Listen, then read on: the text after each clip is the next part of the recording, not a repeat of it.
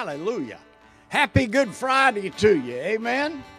Praise God. Praise God. We who know the truth know that today is a great day. It's a day to be happy. It's a day to rejoice. While many in the Christendom and the world seem to look at it on a downer, I choose not to. Once you find out what took place on Friday, what we're celebrating Good Friday, what happened with Jesus, what he did, then you'll find out that this day is a day to rejoice, not to be all somber and not to be all down and depressed, but it's a day to rejoice. Amen? Hallelujah. We're glad to have you today. God bless you.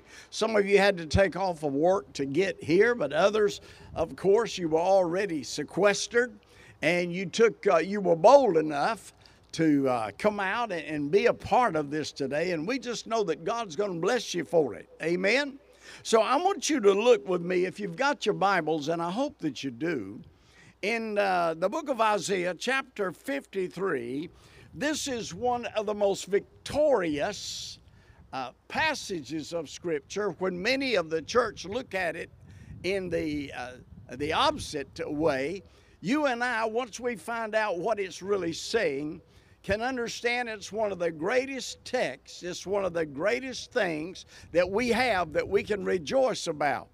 And in Isaiah chapter 53, he says this, "Who hath believed our report? And to whom is the arm of the Lord revealed? For he shall grow up before him as a tender plant, and as a root out of the dry ground. He hath no form nor comeliness, and when we shall see him, there is no beauty that we should desire him. He is despised and rejected of men, a man of sorrows and acquainted with grief. And we hid as it were our faces from him. He was despised, and we esteemed him not. Surely he hath borne our griefs and carried our sorrows. Yet we did esteem him stricken, smitten of God, and afflicted. But he was wounded for our transgressions, he was bruised for our iniquities. The chastisement of our peace was upon him, and with his stripes we are healed." Hallelujah. "And all we like sheep have gone astray. We have turned every one to his own way, and the Lord hath laid on him the iniquity of us all. He was oppressed and he was afflicted, yet he opened not his mouth. He was brought as a lamb to the slaughter, and as a sheep before her shearers is dumb, so he opened not his mouth. He was taken from prison and from judgment, and who shall declare his generation? For he was cut off out of the land of the living. For the transgression of my people was he stricken." Now watch verse 9 here. "And he made his grave with the wicked and with the rich in his death, because he had done no violence, neither was any deceit in his mouth." I want to stop there, and I want you to see something. I don't know what version of the Bible you're reading here, or what version you have of it, but when I began to study this in verse 9, when it said he made his grave with the wicked and with the rich in his death, in the original Hebrew, that word death there is plural. It's deaths. It has an S on it. And I began to study that. I was intrigued by that. I said, now let's go back and read it. He made his grave with the wicked, okay, and with the rich in his deaths. Man, that's powerful when we stop to think about it. And I said, Lord, I need an understanding of this in the original Hebrew. What are they saying here? What is Isaiah saying when he says that he made his grave with the wicked and with the rich in his deaths? That means more than one death. And so as I began to study that, the Lord began to remind me of some good things. And here's what he reminded me of. He said, if you want to understand what the Hebrew was talking about when he said the deaths that Jesus took care of, he said, first of all, remember in John 1 in verse 14, he said, and the Word was made flesh, hallelujah, and dwelt among us. And so Jesus, the Word, was made flesh. And I said, that's great. I like that. I'm familiar. And then he said, I want to show you another scripture, and that's in 2 Corinthians 5:21. And it said that Jesus, the Christ, was made to be sin for us who knew no sin. Hallelujah. Glory to God. And so there are two things that Jesus took on himself, an identity. First of all, he took on himself the identity of flesh. And here on the cross, he took on himself the identity of sin. Oh, that's a powerful thought. That's a powerful thought. The deaths. Jesus not only died physically, but he also, as sin, had to die. Now, that's something for you to think about here. And the Bible tells us that Jesus, when he died for us, he took the penalty of the flesh, and he died for we find out that in Genesis 3, the punishment of sin here is death, physical death. So of the flesh. And so we know that when Jesus took upon himself flesh, he became flesh that he might die. Hallelujah. He might die for all flesh. And that's important for us to know. And in Romans 3:23, it said, all have sinned and come short of the glory of God. And in Romans 6:23, the first part of that said that the wages of sin is death. Hallelujah. Jesus Christ took upon himself the identity of flesh that he might die, and he died that we might live. Hallelujah. We in the flesh might live. Glory, glory. I started thinking about that, and I got excited about it. Jesus died. He became flesh, and he died in the flesh. His flesh died that I might live in the flesh. Hallelujah. Now, I look at that, I look over there in 2 Corinthians chapter 5 when he said, and he who knew no sin became sin. Jesus not only became flesh, the Word not only became flesh, but Jesus took upon himself and he was made to be sin for us. And remember now what Romans 6:23 said, the wages of sin is death. And so therefore, when Jesus took upon himself the identity of sin, that meant that Jesus had to die as sin. Hallelujah. That's important for you to know. That's important for you to get hold of. When Jesus Christ died in the flesh, his flesh was placed in a tomb. When Jesus Christ died as sin, when he died as sin, for the wages of sin is death, when he died as sin, sin went to hell. It's important that you see that. So when in the flesh, he was put in a tomb. As sin, he was placed in hell. But here's the important thing.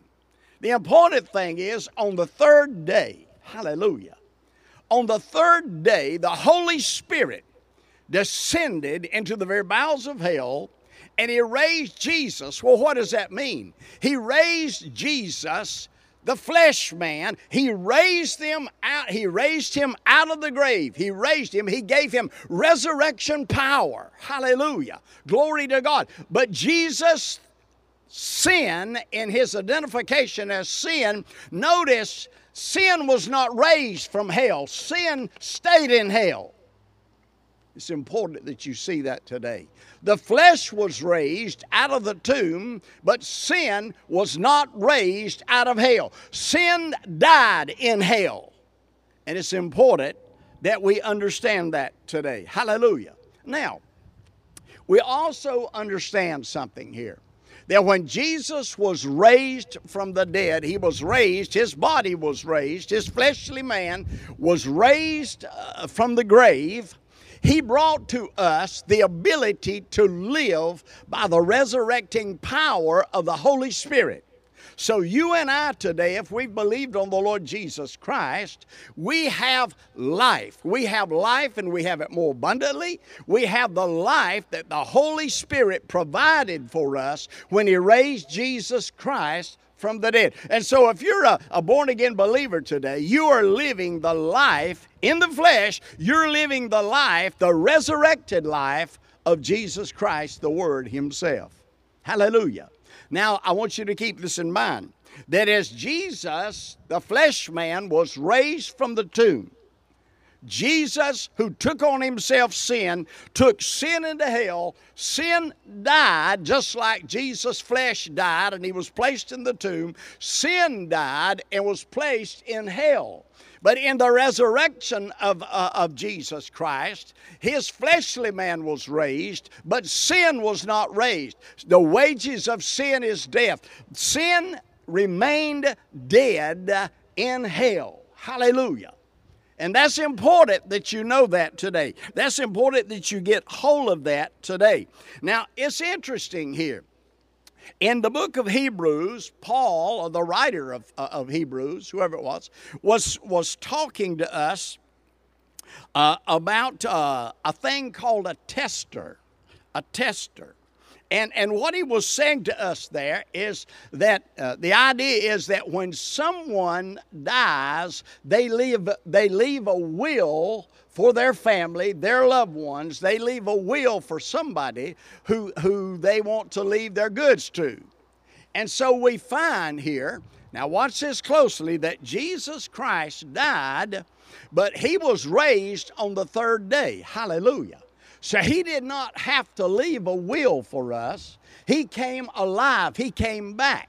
But remember now, the will, the last will and testament, if you want to call it that, the will is only in force when the person who makes that will is dead. Now, sin is dead. And when sin, what did sin leave? In the will, what did sin leave for all of those who would not accept Jesus Christ? He left in His will, He left a thing called death. Death. Every one of us are subject to inherit the will of sin, which is death. And so you have to realize that. And we understand that while we're here in this world, we have received the resurrecting power of Jesus Christ. We are alive in the flesh through the resurrection power of God. But there's a thing in this world. Now remember, sin's dead in hell. But what did sin leave on the earth? What was the will of sin? He left death. He left death on the earth. That's why, friend, that you and I can be a believer in the Lord Jesus Christ. That's why we can be a saint of God, and yet there are times that we become sick. There are times that we are infirm. There are times that we catch a disease. That is brought on by death. Sin is dead in hell, but He left death on the earth as a reminder, see, and that we need a Savior. Now I want you to see this. I want you to see this. Death is here right now. We're hearing about it every day. It's amazing to me when this so-called virus first started, and it's real, everybody was talking about what are the symptoms. Well, you cough like this, you sneeze like this, you do this, you can pass on the germs. But notice in this last week, what is the emphasis being placed on about this virus? It's not about how you can get the virus. What it's about is how many deaths are occurring through this virus. Why? Because all of the attention is put on death. Why? Because death was willed to every man by sin. And so right now, I want you to understand what Jesus Christ did for you. On the third day, He was raised from the dead. And when He was raised from the dead, He offered to you resurrection power. And this resurrection power is greater. Hallelujah. It is greater than the expiration ability of death. Hallelujah. I don't know if you're getting this or not. I hope you are. I was thrilled when I got hold of this. You see, death wants you to expire. Death wants you off the scene. But the resurrecting power of God is greater than that death. And in that resurrection power, you are alive unto God. Hallelujah. You have immunity to death right now. Oh, I want you to thank God for that. You don't have to die sick. Wow. You don't have to die sick, friend. You can fall asleep and go to be with the Lord. Why? Because greater is He that is within you than he that is within the world. You have resurrection power on the inside of your flesh right now. Resurrection power on the inside of you. Death is out here. The ability of death. Yeah, death can kill. Yeah, death can kill. Yeah, it can give you a disease. It can give you a heart attack. It can give you high blood pressure. It can give you diabetes. It can cause you to be in an accident. But I want you to know, you as a child of God has something greater on the inside of you. You have the resurrecting power of the Lord Jesus Christ, and you can overcome the ability of death. Hallelujah. Praise the Lord. Now, we want to understand this. We want to realize this, that greater is the resurrection power